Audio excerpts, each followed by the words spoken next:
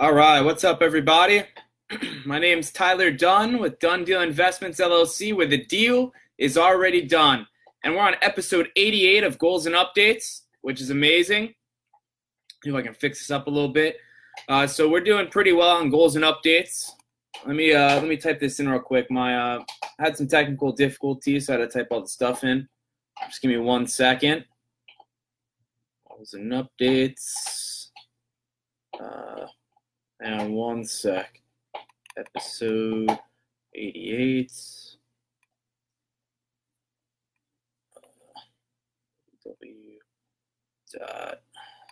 W.Tondu Investments. Damn, I didn't spell it right, but it's all good.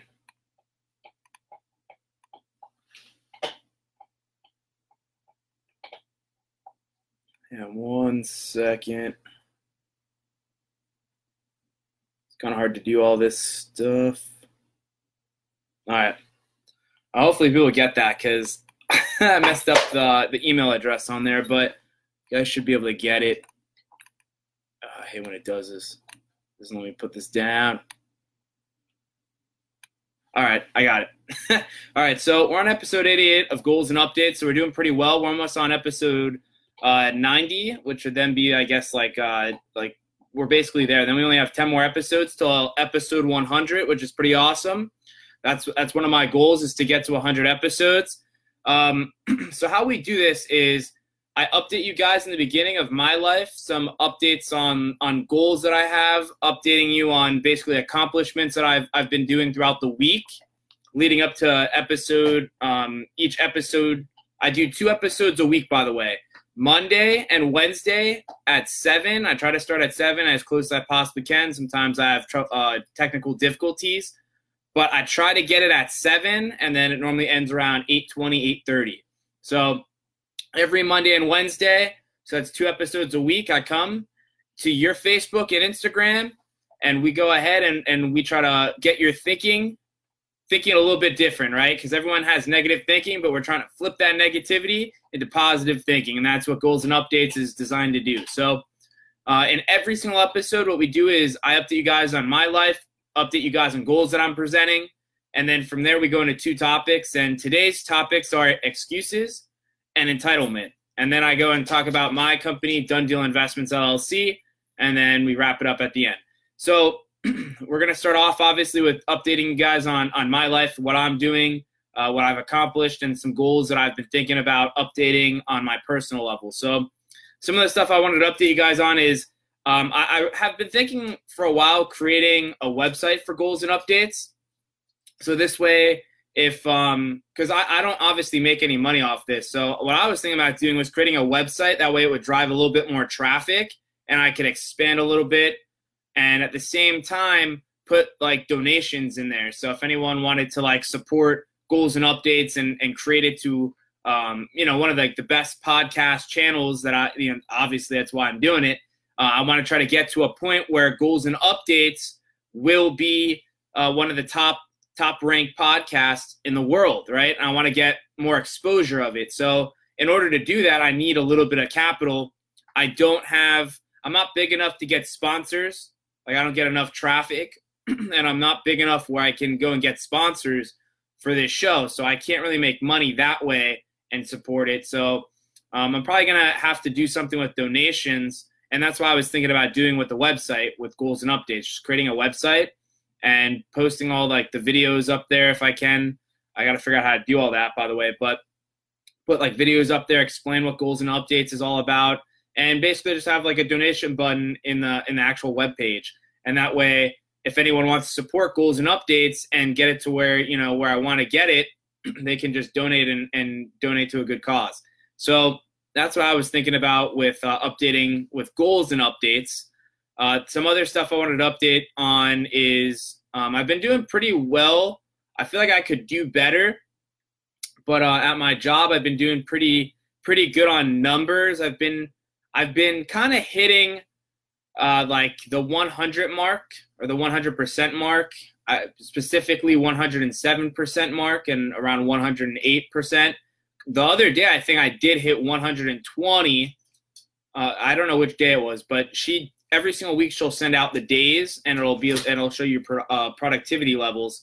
And I've been hitting pretty consistently 108, which is not bad. It just means like if I move a little bit faster, I could probably hit the 120 easy.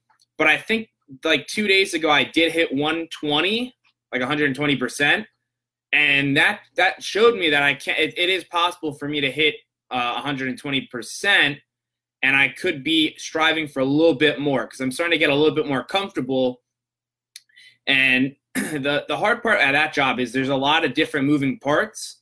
So sometimes like there's technical difficulties and it slows me down. And like today when I went to leave, my email was getting all messed up and I had to go off on it's called Systems Down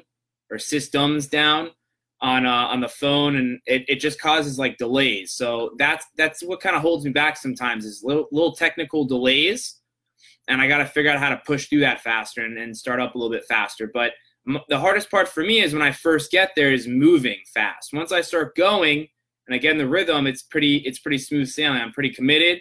I go fast. It's just starting, which is a drag, right? Because you're trying to start into something that you know is going to be a long process. So I'm trying to mentally embrace myself before I get there in the car. And then when I get there, I try to move as fast as I can, but I know I'm kind of delaying myself a little bit. There's like so many things I'm trying to get set up so it's a smooth ride through that whole entire shift for 8 hours.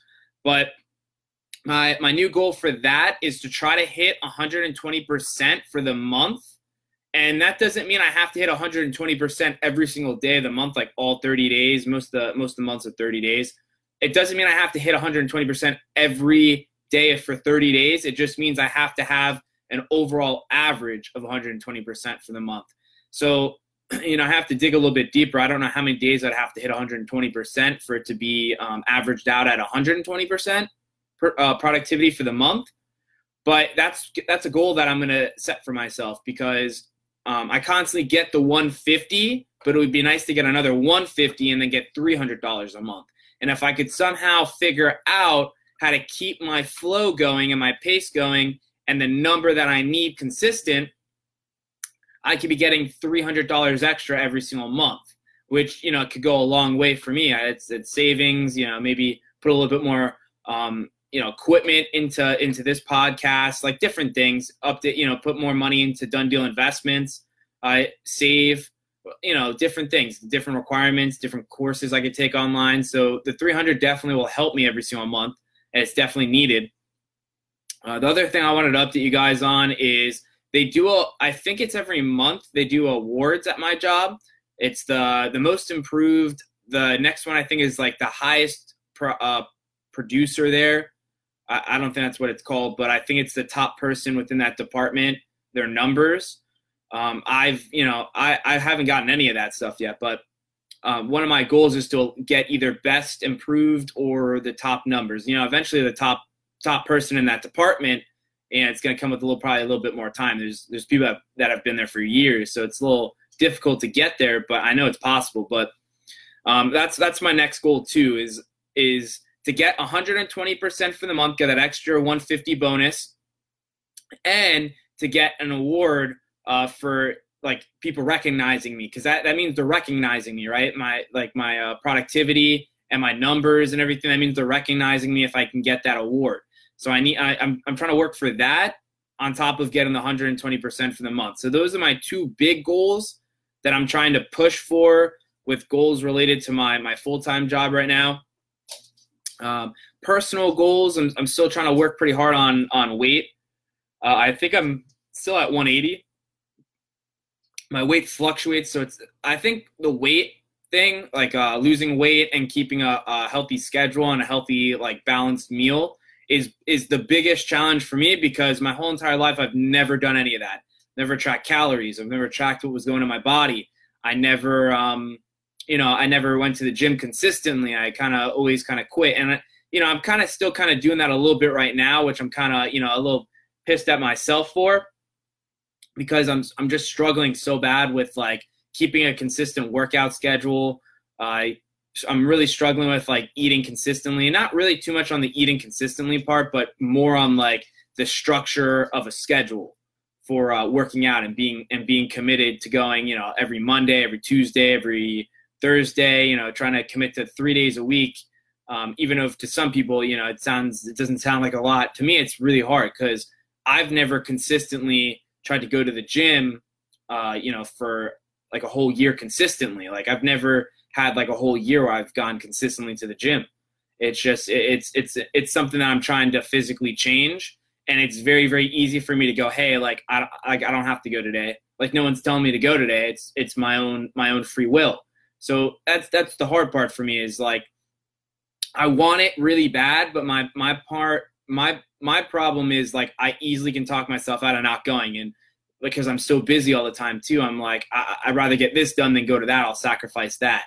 So it's probably a priority issue where I'm not prioritizing that's a bigger issue than doing X, Y, and Z, right?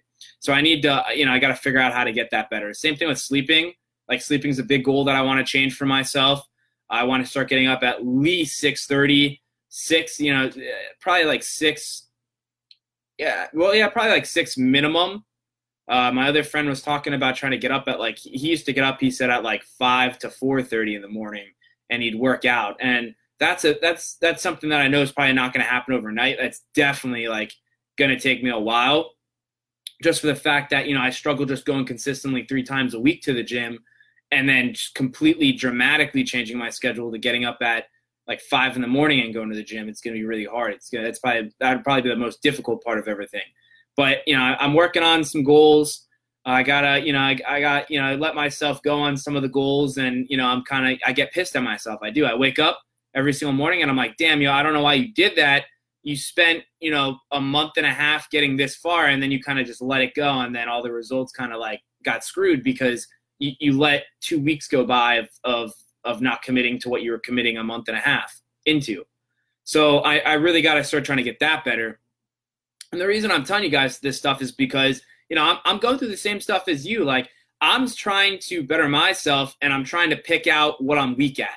I'm trying to figure out my weaknesses and I'm trying to get them into strength or strengthened positions where I can then, be a better me, be a better human, be a better me, like be happy with myself because I know the biggest issue that most people are not satisfied with is either weight and how they look physically, right? That's a big issue. And in America, it's a big issue with obesity, right? A lot of people are overweight. A lot of people eat fast food. A lot of people don't really care what they're putting in their body. They're just going for what tastes great. And unfortunately, most of the stuff that tastes very, very good are not the best things that your body really needs. So it's not nutritious. It's not, it's not helping your body out in a positive way most of the time. I'm not saying you can't eat some of that stuff once in a while, right? Like you can. It's just you have to discipline yourself to try to eat vegetables, fruits, which I've never had a problem with. But my thing is like it's easy for me to just say like, oh, I can cheat and going and eat this, and I probably shouldn't have eaten that. And now, I went to the gym and now I came home and I ate that, and it probably killed my whole entire gains or my results, right? Just by eating something that was bad. And that's the diet issue. But like I said, all this stuff that I'm telling you, I haven't done any of that stuff until recently. Like I've been recently trying to change. So you're taking like 18 years of doing something the same constantly for 18 years, and then you're trying to change it and go in a whole different direction. And it's very, very difficult. But I'm working and I'm not a quitter. Right? I'm not a quitter. I'm going to keep going until I get it right. I'm going to keep trying. I'm going to keep failing, and I'm going to keep going until I finally succeed. And and that's how it's done. That's how you're not going to succeed all the time. You're going to mess up on your goals. You're going to mess up in life, and you're going to have to try to pick yourself back up and keep going. So those are personal goals. Done deal investments. The other thing too is I got to try to. I think I said it last episode where I was trying to get that social media. I didn't really get too much time on Tuesday. I messed up a little bit on Tuesday. I'm not going to lie to you. I got a couple of good things done. I called Duns and Bradstreet. I got some letter in the mail, and that's for business credit. So, I'm trying to work hard on that. I'm trying to work hard on paying a lot of my debts off. Done Deal Investments, it does, every business has some type of debt, but I have some personal debt that I've been really working hard. I cleared a lot of it. Right now I'm just working on like a personal loan, which was due to like credit card. I think it was a little bit of credit card consumption, and then some of it was like business related expenses. So, that's going to happen whenever you have a business. You're going to have expenses when you first start up. So that's, some of that went on that personal loan, but that's the big one that I'm working on right now is that personal loan. I cleared out my hospital bill, which took me like 7 or 8 months just because like that happened and I wasn't really prepared for that. And I was paying some other debts at the same time. So when that happened, that was like $1,500 right there. I wasn't expecting to really walk into or, for something like that to happen where I messed up my elbow. And I had to do payments for that. So it took me a while because $15,000 or not $15,000, $1,500 is still, I'm still at a point where it still hurts, right? But so that's that, cleaning out that. I'm trying to think if I can update you guys on anything else. I think that's basically everything though. But yeah, I really want to get that social media certificate done since that was paid for. It's like a $200 certificate that the company that I was working for before this is gonna like reimburse me for. So I did end up paying that out of pocket. So that's a good certificate to get. It's everything: Twitter, Facebook, Instagram, paid advertising. So it's got a lot of different tools for social media that if you're trying to go for a social media job or even a marketing job, it's very, very good on a resume to have that certificate. So definitely want to go back and get that. Let me think. I might think of anything. Done Deal Investments. I do have some goals. I actually wrote down, I was listening to a sales or a pitch video for sales on the phone with Grant Cardone. It was Young Hustlers. And I did tend to write on the sticky as I was thinking about it because they were talking about pitches. And they're saying how you got to keep on cleaning up your pitch, keep cleaning up your pitch, right? Keep pitching. And that's the hook, right? When I make a phone call, obviously not with this company I'm with because I'm not selling anyone anything. But for my business, when I do cold calls, I have to pitch people on Done Deal Investments. They're not going to know who I am. I'm calling a random stranger. I have probably about like 20 to 30 seconds to really pitch them, right? To hook them and sink them in. So I came up with this where, I'll just give you an example where I'd be like, hey, ring, ring, ring. Person picks up, be like, hey, this is Tyler with Done Deal Investments. I'm just giving you a call because we sell properties in 7 days or less in any condition. And then, I'd go into something. But like my pitch is that basically we sell properties in 7 days or less in any condition. Now I'm going to have to probably clean that up, right? Because it says we sell properties in 7 days or less in any condition. Now, I have to, pitch that a couple times to random people and see what they say. But I'm definitely probably gonna have to clean it up a little bit because the pitch has to put in there what I do as a company or a business. And at the same time, the other person has to understand when I pitch it to them, like, oh, that's what he's talking about. They have to understand what I'm kind of talking about, right? It can't just be like a sentence that doesn't really make too much sense. So, but at the same time, it has to be very, very bold. It has to be like a bold statement. So that's why I put 7 days or less in any condition, right? So, and then, this business is probably gonna be more a reference, to be honest with you. Like, I got to start figuring out how to make a call list, right? Like where to get data from. And I have to start driving some traffic. You're probably going to start seeing pretty soon. The reason I haven't really been doing it right now is because I didn't have a lot of, I had some debt, which some of my money was going to, and I was kind of stretched a little thin. So I didn't have some play money with, but now since that's paid off, and unfortunately I got a red light ticket, which it is what it is. But I got that. So, that's basically like my last debt. And then it's just the personal. Oh, and I'm basically cleared on credit card debt, right? So not this paycheck, but next paycheck, I'll be credit card debt free. So I'll be free of debt except for the personal loan, which is the biggest one. But that's an amazing improvement because most of the stuff I had was credit card debt. So I cleared the credit card debt, increased my credit rating. I got the dead debt, which is like hospital debt and this ticket and stuff like that. So little things, school debt, because at the same time, I just recently graduated college. So I was paying college debt on top of, college class debt, on top of credit card debt, on top of this debt, right? So I cleared a lot of it out. And that's actually why I got this job that I'm at right now full time, because I'm like, I can't maintain all this stuff. I have to increase my income and I have to go full time or work somewhere where they're going to pay me a lot more money because I'm like, I can't survive on $15,000 a year. I can't do it with all this debt. So I'm like, I got to go get another job and, I'm going to have to work a lot more hours, but if they're going to pay me a lot more, it'll help me clear out some of this debt. And at the same time, I'll be able to, save some money and move money around and stuff. So I'm like, I have to go get another job. And unfortunately, that's why I left. I mean, it's good decision on my part because it's helping out in a lot of different ways, health benefits and stuff like that. But I lost a lot of my time. But anyways, so those are some updates with myself. Now we're going to go into the two topics. So the first topic we're going to talk about is excuses. Now, this is a pretty common topic with anyone that, will ever talk about sales, anything related to business, anything related to self-improvement. We all know what an excuse is.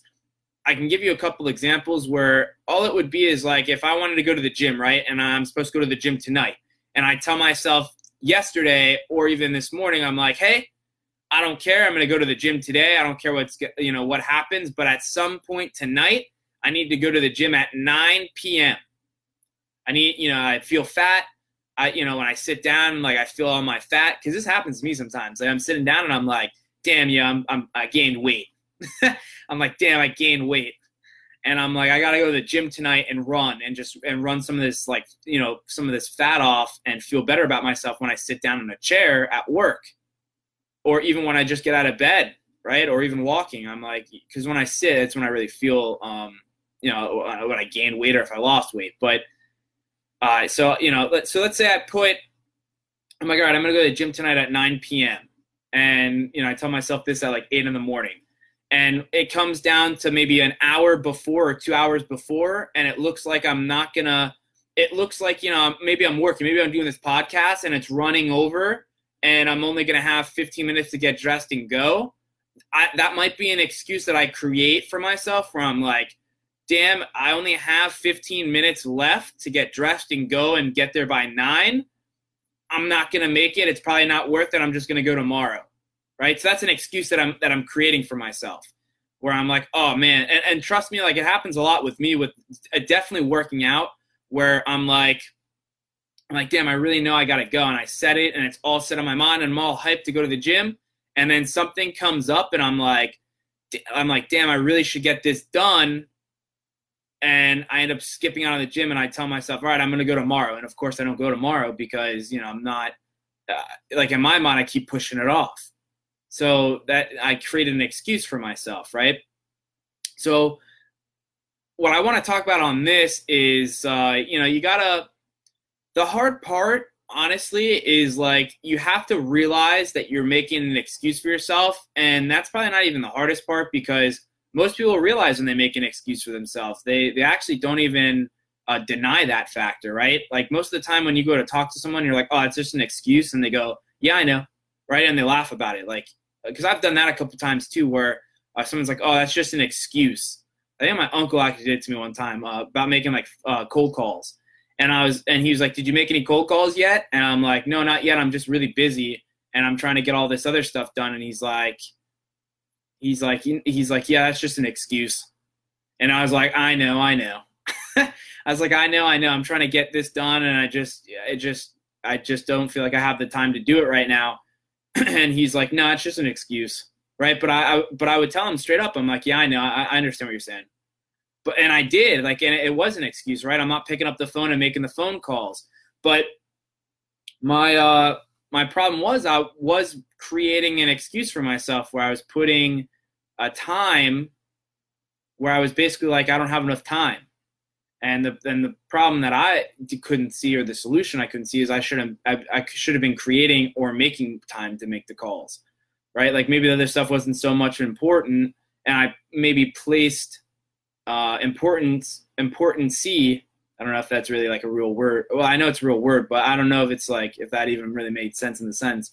But I put too much of importance on, cleaning my room, right? When I probably should have put more importance on actually going out and making some sales calls, right? So that's been my problem.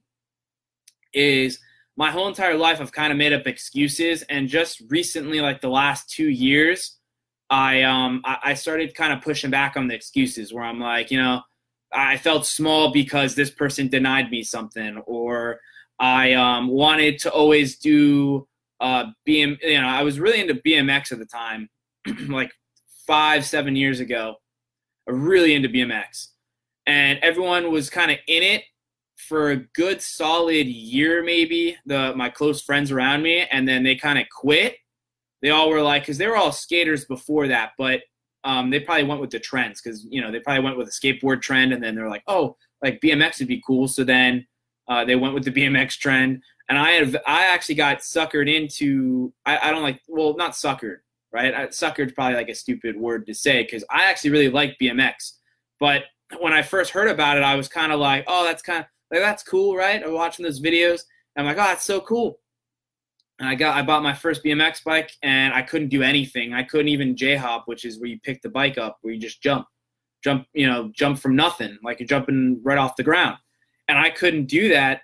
And I try, couldn't do it. My friends would be able to do it. I couldn't do it. And I would just keep working on it. A couple of months later, I finally got it, and I thought I was so cool, because I'm like, oh yeah, I can pick the bike up, but it's nothing, right? But eventually what ended up happening was my friends ended up kind of quitting. They were like, oh, I'm not any good at it. Like, I don't have time to practice. So they quit on it. And I would go outside almost every single day after school, and I would just kind of practice like 180s, 360s. I'd practice different things just because I was so intrigued on it, and I was so committed. And I ended up getting like perfect 180s, like perfect 180s. I'd roll backwards for a decent amount of time. I could go in a circle if I had to. I could like backwards J-hop. I started getting different tricks, in my arsenal, basically. My problem, I think, though, was I didn't go and find other people. Like, I found a couple other people where I'd go to the skate parks, but I could never find anyone that was really committed like I was. And I think that's what drained me, because I was learning all these tricks, but I was always by myself. And it was a sport where it wasn't really fun by yourself. It was fun. It was a struggle, and it was fun to constantly keep attempting the trick and failing and trying to figure out how to fix it and make it better and make it look a lot cooler and a lot cleaner.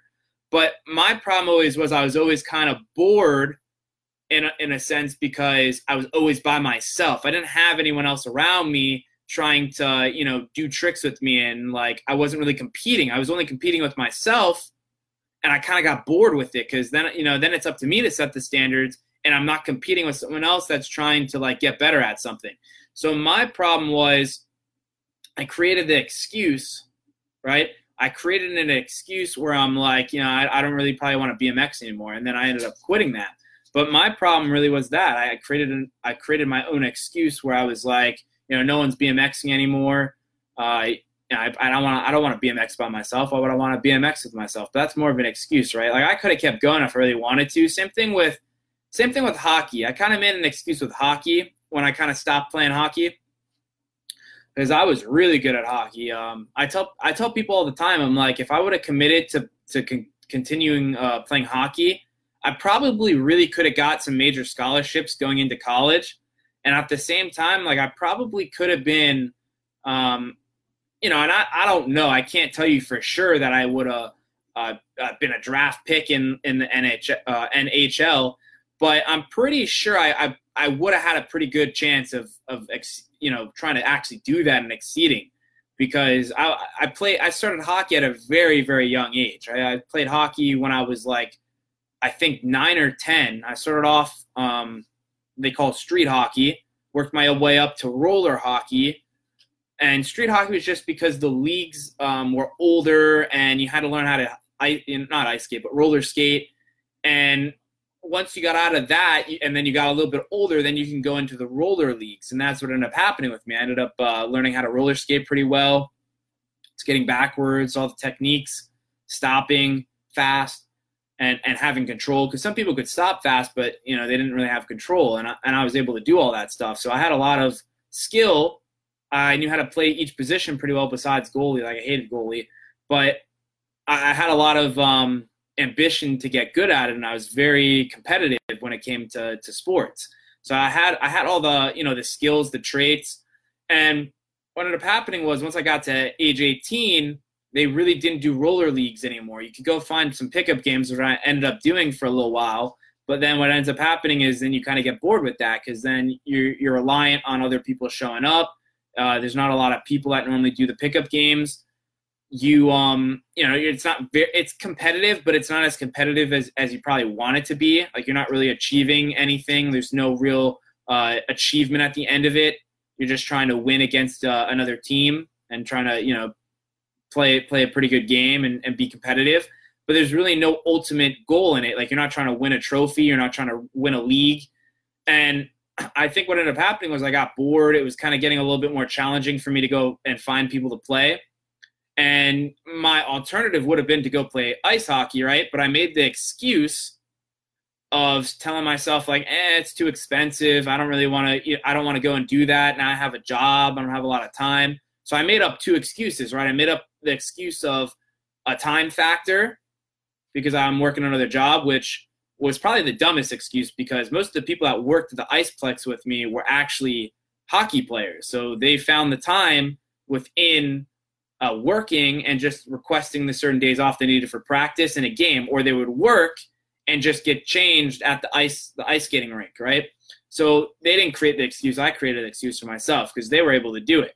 Now, the second one I created was it was expensive. And unfortunately, it is a very, very expensive sport. I didn't really have my parents paying for things for me. I've always been the type of person where I'd pay for it.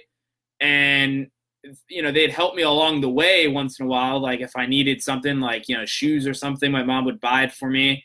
Or if I really needed something and I'm like, I'm kind of low on cash, I don't really have it, it would help me out. But I didn't have like the support that most of these kids that I was with. A lot of them had wealthier parents and they were able to, throw like a couple $100 for sticks and then a couple, $100 for skates and a couple $100 for pads. And, it was an expensive sport, but if I really wanted it bad enough, I could have, I could have found some way to pay for it. Right.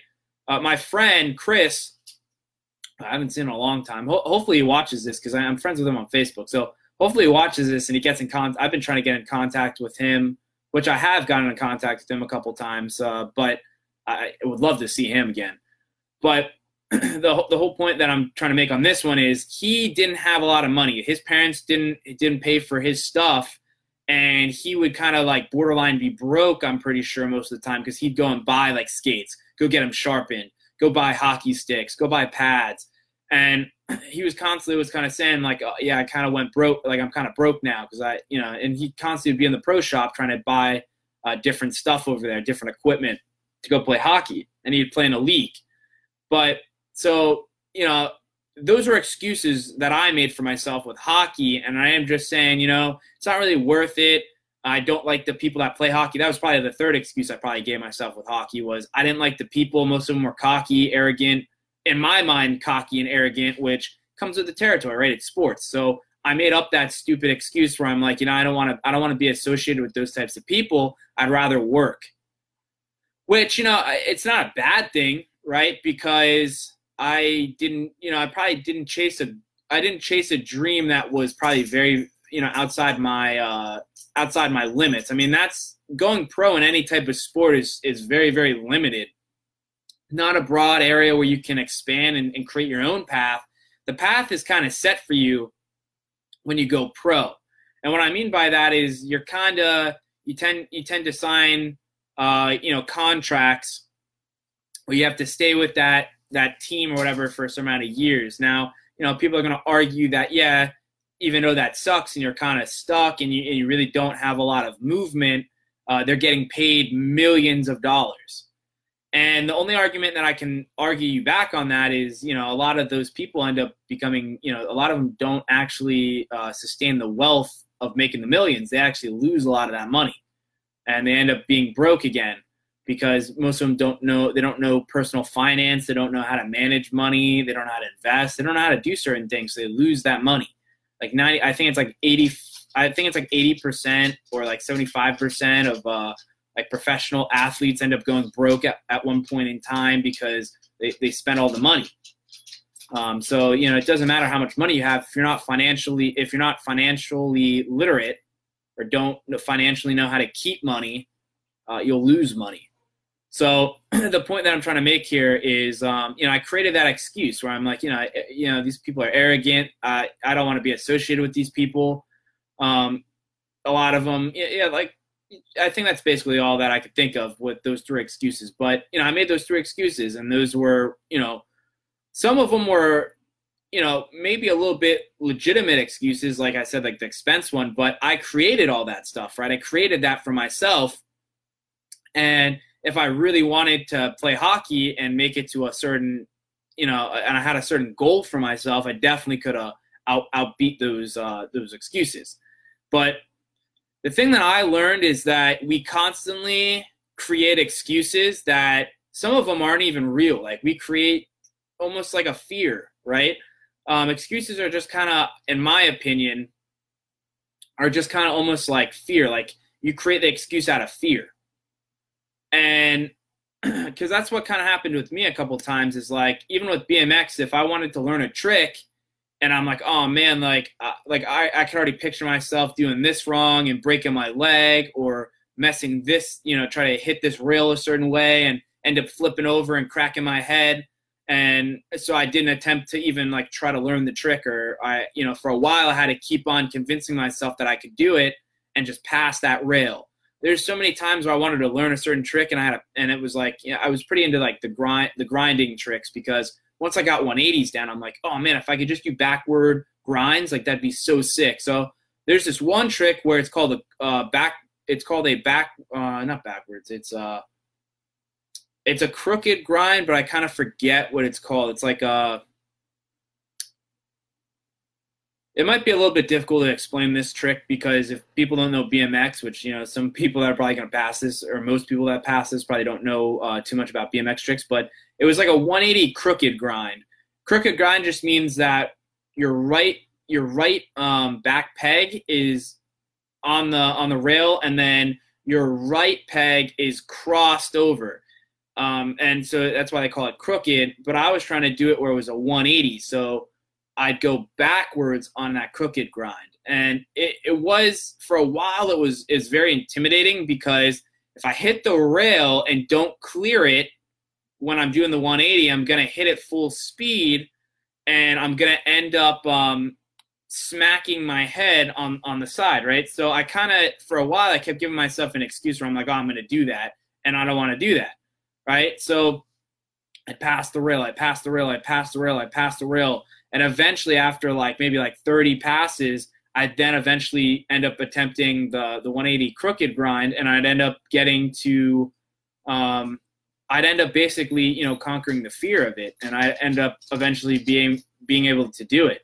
Now, I think I landed a couple of them, but I quit BMX, so I didn't end up doing that for a long time. But the point that I wanted to say is that I created that excuse, right, where I'm like, all right, I had to pass it 100 times before I could eventually end up attempting it. But the whole entire time, I probably could have done it. It's just I made an excuse where I'm like, oh, I'm going to crack my head if I do this wrong. But you got to tell yourself, too, with excuses, because everyone has an excuse, right? If I wanted to go and call 100 people right now and be like, all right, I'm gonna call 100 people on this list, I'm probably going to create an excuse where I'm going to be like, oh, well, 100 seems like a long amount of people or a lot of people. I don't want to be here for 5 hours making these calls. So I'm going to cut it down to 50. And now I just gave myself an excuse to cut it down to 50. Right. But we all do it, and I don't think you're ever not going to ever make an excuse. You might, I don't know. I've never hit that point where I've never had an excuse. And I'm almost positive too, like any wealthy person probably still makes excuses to this day, but they probably have a better understanding of it and they push through it better. And that's what I think makes a good individual, like a professional athlete or a professional salesperson, or I think that's what classifies you from amateur to professional is when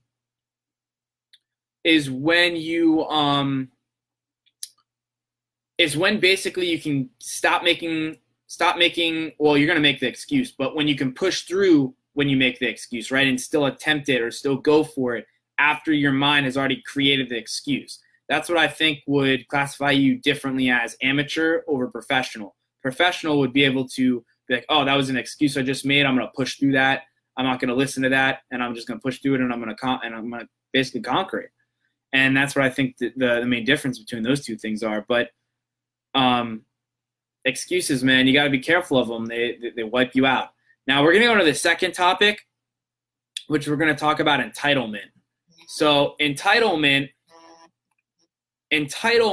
is Dad just called too. It's going to be rough because he's trying to get food, and I don't want to answer it because it's going to kick the live stream off. So we'll see what happens. But so the point with entitlement is this is a big one because I'm going to talk about two different points on this one. Because this is in a perspective of it's a little bit political on this one. I'm not going to lie to you. I try to tell you when it's probably going to be a little bit political, but it's a little bit political because entitlement, normally, if you think about entitlement, you think more of like millennials, right? And that's because baby boomers or the older generations tends to say, oh, millennials are more entitled, or this generation is way more entitled than that generation, right? But entitlement could be anyone. It doesn't have to be millennials. It doesn't have to be baby boomers. It doesn't, it could be any person could be more entitled than the other person. But in my opinion, with entitlement, it kind of comes across with the aspect of entitlement obviously is, let me break down the definition of entitlement here real quick. But entitlement to me, this is my definition, is I demand this to happen. Like, let's say I wanted to win an award, right? And I committed extremely hard and I want this award and I expect to win this award and I don't get the award and I'm pissed and I'm like, I deserve that award. That award should definitely go to me. That's entitlement to me, right? I feel like I'm entitled to get that award. So that's my definition on entitlement. I'm pretty sure everyone's definition is going to be similar, but you never know because everyone's definitions nowadays are different with everything. But entitlement to me really comes down to that. I've never really been too entitled. I'm not going to lie to you. There's been a couple times where I'm like, I felt entitled to get that, or why did that person get that and I didn't get that? That's very normal. I don't think that's not normal. I think it's actually not normal if you don't feel entitled in some type of way, right? Where you have that feeling of, man, I really deserve that. I really needed that. Or that was mine, right? But I've been, for the most part, I've had this type of trait my whole entire life because I'm very humble, right? I'm a very humble person. I've had this trait pretty locked down pretty well where I never, if someone won something, I was kind of like, okay, like that person, like good for that person, right? Like maybe next time I'll get that. And, I've tried, and then I try to go a little bit more aggressive and I try to go out and I try to go and win it for myself. But I've never been the type of person where I'm like, oh, that person got that, like F that guy, like I should have got that, right?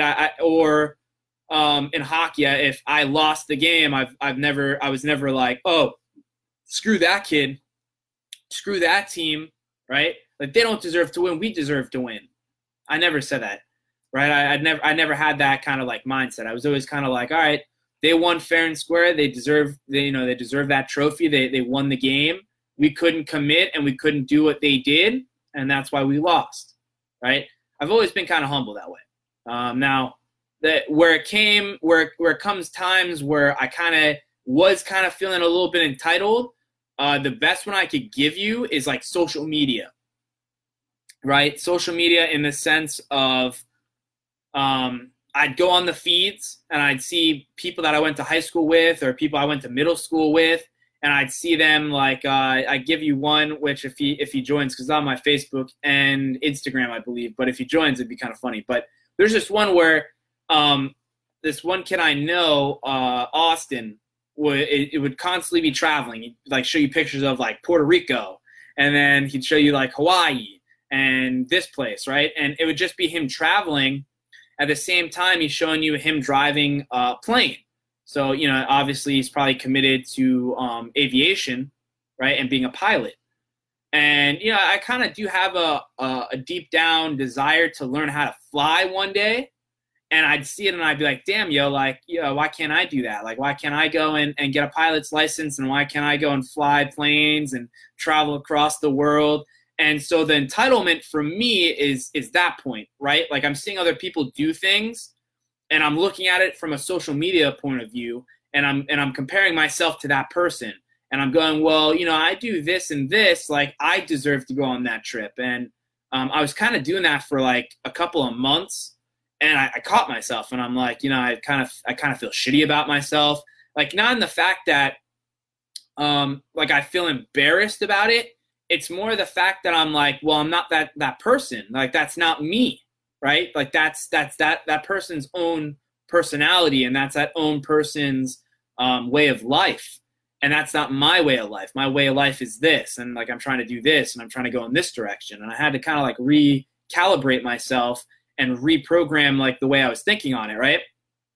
And that's what that's what I was kind of thinking to myself was, like, damn, like I felt kind of entitled right there. Some other things too is like driving. Like sometimes I feel entitled when I drive, and it's just a natural instinct because when I'm driving, like I hate when people cut me off for no reason, right? There'll be, let's say it's on the highway. Or the highway's not that bad because normally like they speed off and you can kind of get around the next person or whatever. But when it's on a street like today, like I'll give you a perfect example today. I'm driving and I'm trying to get onto the exit, and right before we get to the light, this car tries to squeeze in. No blinker, which is the one thing that drives me crazy is when people don't use the damn blinker because I'm thinking I'm going to go through, and this car all of a sudden just throws himself inside, and I'm like, dude, like I didn't know you were gonna do that. Like, at least if you would have put your blinker on, I would have had some time to react, right?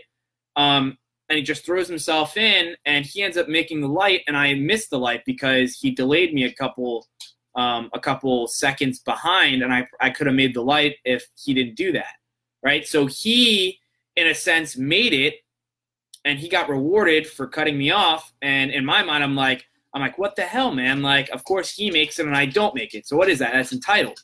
I felt entitled that I should have made the light, right? But I'm not entitled to make the light. But I felt entitled, right? So my point is like it's a natural instinct. There's Bailey B. It's a little baby B right there. But my point is it's a natural feeling to feel entitled. It's just, are you going to figure, it's kind of like the excuses, right? Where it's very natural for yourself to do the excuses, but are you going to catch yourself? Are you going to try to correct yourself? Because the biggest problem is a lot of us are not, including myself at times, we're not realizing what we're doing. We're not paying attention to what we're saying to ourselves. We're not paying attention to how we're reacting to different situations. We're just doing it. And that's why when I tell you, like in the beginning too, with updates, and I'm like, I'm struggling, I'm like really hard to do this. And it's because I've done this for 18 years and now I'm trying to change it. It's because for so long we haven't been really trying to pay attention to our actions, our emotions, our movements. And once you start doing it, you start seeing the crazy crap that you do. And you're like, oh my gosh, I've been doing this for 20 years, right? Or more. And then you're trying to fix it. And it's, you know, your body's already adapted and your posture is already adapted. And that's what we don't realize. Like, we don't think that way. We don't think long-term. We just think like, okay, it's whatever. It's in the moment. And so we think short-term. And in my mind, you know, entitlement, there is a lot of entitlement, but this comes from both sides. It's not, I don't want to say it comes more from the millennial side, even though, you know, I do tend to see that, but I think it's also because millennials are starting to get to a point where they're becoming more politically active. And this is a theory I have. Like, I can't tell you that it's 100% accurate or anything. It's just a theory that I come up with a lot of theories on what's going on. But I think what it is technology is at an all-time high right now. Internet is very accessible. Everyone has internet now. So now kids are able to go on and look at things politically very, very fast and very committed. And what's going on is I think what's going on is everyone's very politically engaged, right? So now the younger audiences are very more politically engaged, and they feel like they're entitled to get certain things because that's what some of these politicians are telling you. They're like, oh, like, you should be able to go to college for free. You should be able to go here for free. You should be able to go and do that for free. You should be able to go get a job whenever you want, right? And the problem that most people don't realize is, like, that's all entitlement. Like, there's nothing expected. Like, society is not – you're not expected to get everything just because you want it. You're expected to get things that you deserve. And I really think that's the big issue. But it's also – I'm telling you, it's not just millennials. Baby boomers and the older generations love to say that it's millennials. And I kind of thought the same way for a while just because, I have an older mindset. I don't have a young mindset. I have some categories I do have a young mindset, but in other categories, I feel like I'm a lot more advanced with information and like I think a lot older. I think long term. I think of how can I get to point A to point B? I do tend to think a little bit more conservatively, but my point being is that it comes from both sides. Everyone's entitled in some way, shape, or form. And until you pick up on it, until you realize that, oh man, like that's what I'm doing, you're not going to realize it. But for me, I do see it sometimes with my mom, right? Or I see it sometimes with my dad, or I'll see it sometimes with my sister, especially my sister, because I think the biggest disservice that happened to my sister was I tended to be a little bit more of an easier sibling. So they would go in for a while. My sister was playing travel soccer, and this is something that helped me out, and I don't think helped her out too well. But when my sister was playing a lot of travel soccer, my parents would kind of tend to her a lot, and I'd be more independent. And I'd be like, and my mom would always be like, I kind of feel bad because we're doing this for her and we're not doing this for you. And I'm like, yeah, it's all good. I'm like, you help her out. She needs the help. I don't really need the help right now. So I kind of, confirm with them, like, I don't really need help right now. I'm pretty independent. I like kind of being independent. I feel like it makes me more of an adult. I like the fact that I don't like, taking things from you, and I can do it on my own. And I like the feeling of that. And I know a lot of people my age at the time were not doing that. They were just like, oh, I want a video game. So they go and get money from their parents, or they have their parents buy it. And I'd find ways to go and get things that I wanted without having to, break my parents' piggy bank or ask my parents for money. And, that's what I think did a little bit of a disservice for my sister, because my sister, I feel like at times feels like she's entitled. No disrespect to my sister. I love my sister to death. I just, sometimes I see it because she's like, I got to go here, and doesn't really plan things out. And she doesn't try to find the way out. She kind of expects, which, she's been a lot better with it. I'm not going to lie to you. She's been a lot better with it. But, before she, would expect like my grandparents to give her, to give her like a car or something, or my grandparents to do this, or my mom to do that. And I never expected that, that's kind of stuff. Like in my mind, I'm like, all right, it's a backup resource, right? Like if ever I needed something, I just use them as a backup resource. But I never was like, oh, I need to. They're definitely going to give me this. Like, they're going to give me this, right? I never had like the entitlement of like, all right, I got to go get this from that person or this from that person. But anyways, that's entitlement, right? But other generations are the same way. Like healthcare. Like healthcare is a big topic right now politically, and a lot of people believe that healthcare is an entitlement, that everyone should have access to healthcare, which I think everyone's pretty much on the same page with the access part. But the thing is that when most people say access, they mean in the sense that if any American citizen goes to the hospital, that someone should pay for it, and or not be able to get ripped off in a sense, which I think most people are kind of agree with on both sides, that the healthcare system is obviously messed up, and that it needs some type of tune-up or some type of fix. But the biggest difference that I realize on both sides is that one side tends to try to go for, a free healthcare system, which obviously doesn't work because someone has to pay for it, and they're probably, they're going to say that they want the rich to pay for it, which the rich already pay, like 90 fucking. Excuse my French. I didn't mean to get a little bit with the F word, but kind of slipped. But 90% of everything else, and the poor doesn't contribute their part. So that's what people don't realize is if you take a chart of like taxpayers, people that actually pay taxes, the poor don't contribute anything. They actually go negative. The rich or the wealthy actually pay the extra part for the poor people, or the people that don't have the money to contribute to taxes. And most people don't know that, right? Most people don't really know that. And the part that I wanted to get to on this is that, most people feel oh man, goddamn, scared me. Give me one sec. My bad, guys. Scared me because I hit I don't know how it happened, but I went to press a button on the phone because something came up and I had to get it off to keep the stream going. And all of a sudden, the music from my computer started playing, and it was very loud. And it scared the hell out of me. And I had to figure out how to like turn it off real quick. But anyways, technical difficulties, man. This is what happens when you're working by yourself, right? I gotta figure out how to get a product, or not product. I can't think of the word. Got to figure out how to get a producer or something to control all this stuff. But anyways, in time, right? That's a goal for Goals and Updates. Get a producer. But anyways, or a production team. But the whole point that I was trying to make with this is that most people feel entitled to healthcare, and you're not entitled to healthcare.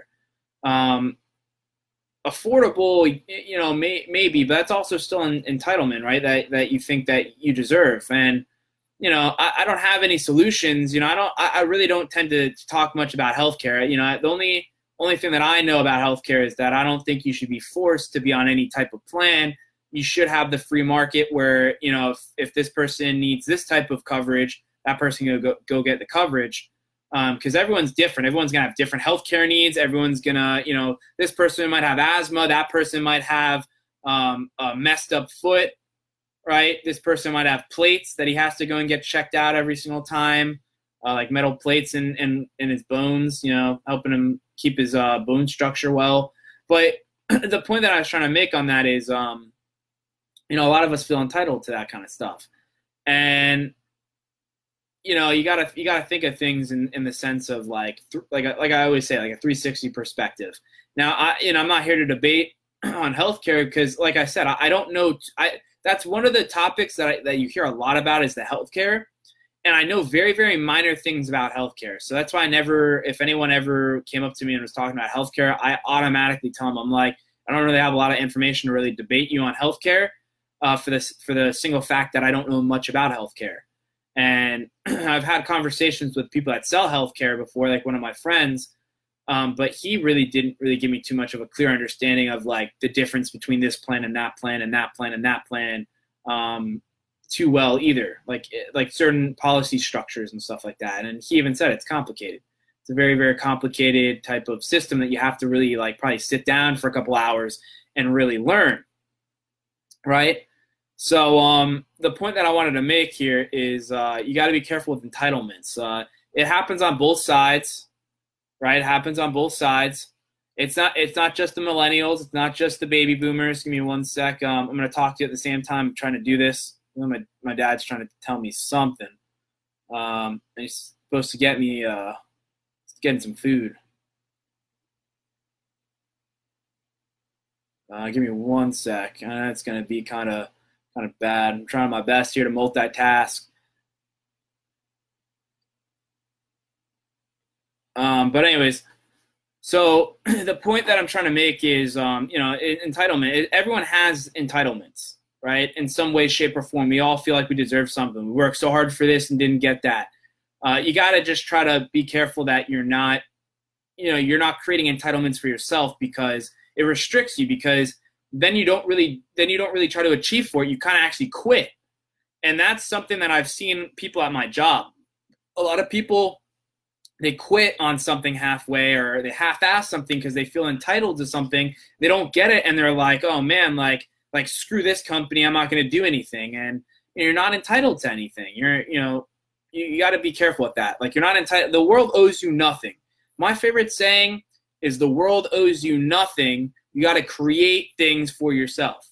My next door neighbor I'm not entitled to anything to that next door neighbor. All that property is owned by that neighbor, and it's not mine. They're not entitled to help me in any shape, any form whatsoever, financially, food-wise, nothing, right? So the point that I'm trying to make to you is that, you got to be careful with entitlements. I know I've said this I think now I'm going on 6 times that I've said the point that I'm trying to make. But just be very, very careful with the entitlements, because they restrict you.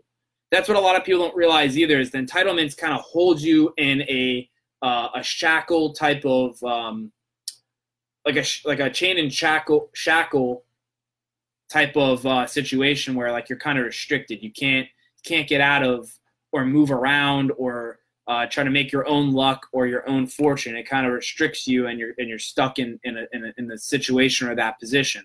So that's entitlements. Now I'm going to do done deal investments. I'm going to wrap this up because I gotta make this try to get this off fast and move on. But so for anyone that doesn't know, my name is Tyler Dunn. I own a company called Done Deal Investments LLC, where the deal is already done. Now, for anyone that doesn't know this business that well, how this process works is called a 3-step process that I call the 3 steps to financial freedom. Now, the first step is you have to contact Done Deal Investments in some form, right? You have to call, you have to text, you can email, you can go on my website and do fill out a form. Oh, dog's gonna be really loud on this. I already know it. Or contact us in some way, shape, or form, whether it's a website, email, phone, texting. I'm trying to think what else. Social medias, Twitter, Facebook, Instagram, anything that, any way that you feel comfortable doing, I highly recommend doing that. You don't have to call. I highly recommend that you call, by the way, too, because calling is just easier. It's just better to get information. It's faster. It's quicker. I don't have to go back and forth. So that's step 1, right? So in step 1 as well, the part that I'm trying to do is the first step is, once you get to that, I'm just going to ask some very, very basic questions. So questions on your property, the financial conditions that you're trying to get out of, or whatever situation you're trying to get out of. And then that's basically it. So it's just basic questions.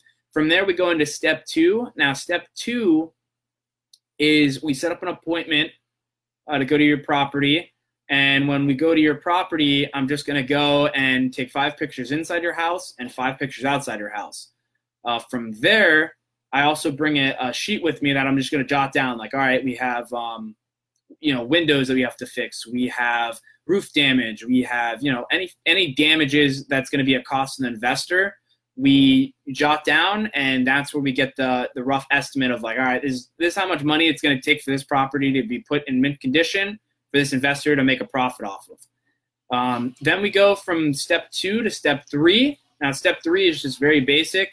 It's basically at this point, we run comps in your neighborhood.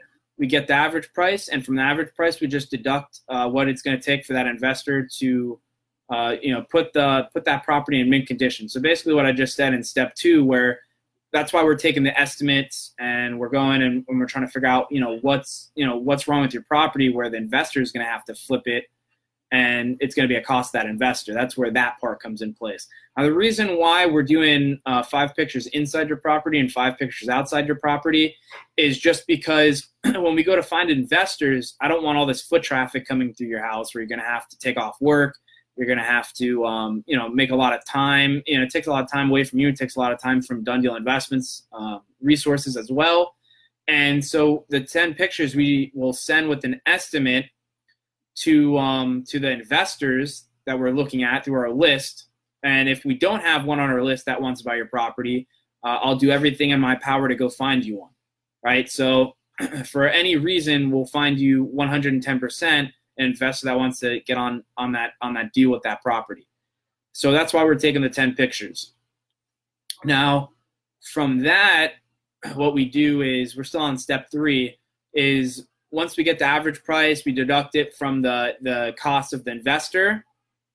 Then we negotiate on that price, right? So me and the seller will negotiate on that price, and you tell me your terms. You go, okay, here's the price that we agreed upon.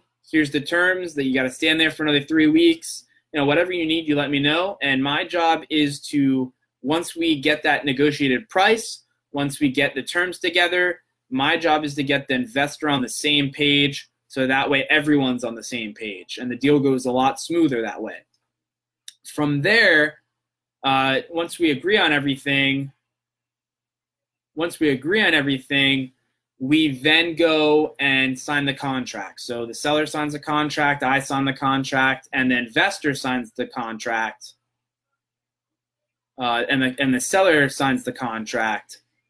And from there, what ends up happening is then the seller will then go and, sorry if I seem like kind of distraught. I'm like, all these things are happening at once. Like, this person's calling me, this person's sending me text messages, like things are popping up everywhere, notifications going crazy. But so what ends up happening right after I said someone's calling, I get a call from my friend. But anyways, so what happens at this point is then the seller goes into the seller gets the cash offer that was promised to him in the contract.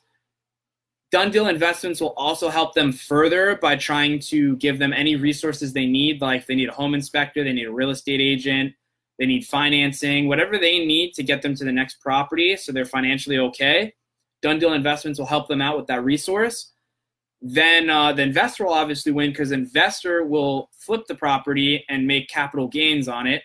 And Done Deal Investments will obviously make some profit off of commission fees based upon what we call a finder's fee. So that commission fee will be paid by the investor, not the seller, which is the best part about the whole entire deal or process, because the seller will not have to pay the commission fee. The investor that already has the money to really be able to do it will pay Done Deal Investments that commission fee. Now how this works is, that's how it works. I don't know how I said that, but so from that point, what this will actually help, like the people at this type of business will actually really help, are people that have liens on their property, behind on back taxes, people that maybe inherited a house and that property wasn't very kept well.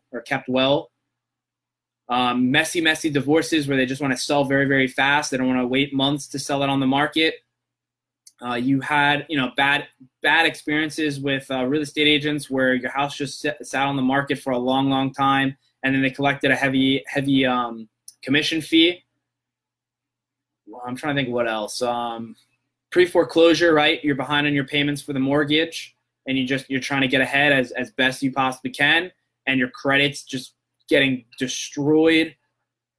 Trying to think, job transfers, right? You get a quick job somewhere and you have to travel to a different state, or you have to travel to maybe a different city within that same state. Excuse me, but you have to sell very, very fast because you only have a week or maybe a little bit less in order to do it. Or you just want to sell it fast, right? You like the idea that the selling process could be a lot faster, and you're just like, hey, I definitely would want to sell my house faster. Why not, right? And to a quick seller, right? To someone that's actually probably guaranteed to buy the property. Or that is guaranteed to buy the property. So those are the types of situations where Done Deal Investments would really be a good resource to help you out. And that's what I created Done Deal Investments for, was to create a resource for homeowners or property owners, because the only property or resource element that kind of helps you financially is really a bank. The bank is really the only financial resource that you can use. And if you have a mortgage with them and you're behind on the payments, they're not going to really try to. They're going to kind of be pissed that you didn't commit to your end of the contract. So they're not going to really help you too much. They might try to help you by lowering the payments maybe a little bit and extending the time that you're paying them on interest. But sometimes that doesn't always work. Maybe you really don't have the money, and you're not talking about a small percentage. You're talking about I believe it's like 30% of everyone's budget is normally housing, right? 30% of your money or your income goes to housing. So that's what Done Deal Investments does. I'm trying to get it to a point where we can add different elements, different resources like financing, our own real estate team, home inspections, different elements where it would actually help the homeowner progress into other resources where they could use the same company for all different types of resources at good cost, a company that they can actually trust, and just create like a whole different company that just does everything for property owners, and then obviously for investors too, because like right now we're obviously helping investors as much as we're helping the seller, right? We're helping both parties out, but we could also continue that down the line with like home inspections would also help real estate investors, and different elements would help other people. So that's what I really want to build this business up to and get it to. So that's Done Deal Investments LLC, where the deal is already done. I'm going to wrap this up and cut it a little bit short just because I got to do some stuff. But this has been episode 88 of Goals and Updates, and I appreciate it for everyone that's watching. Give me some feedback if you can. If you have any feedback, just give it to me. Write a comment. I'll look at it later. Or just send me a direct message, or whatever you want to do. Just reply to me or reach out to me. Peace.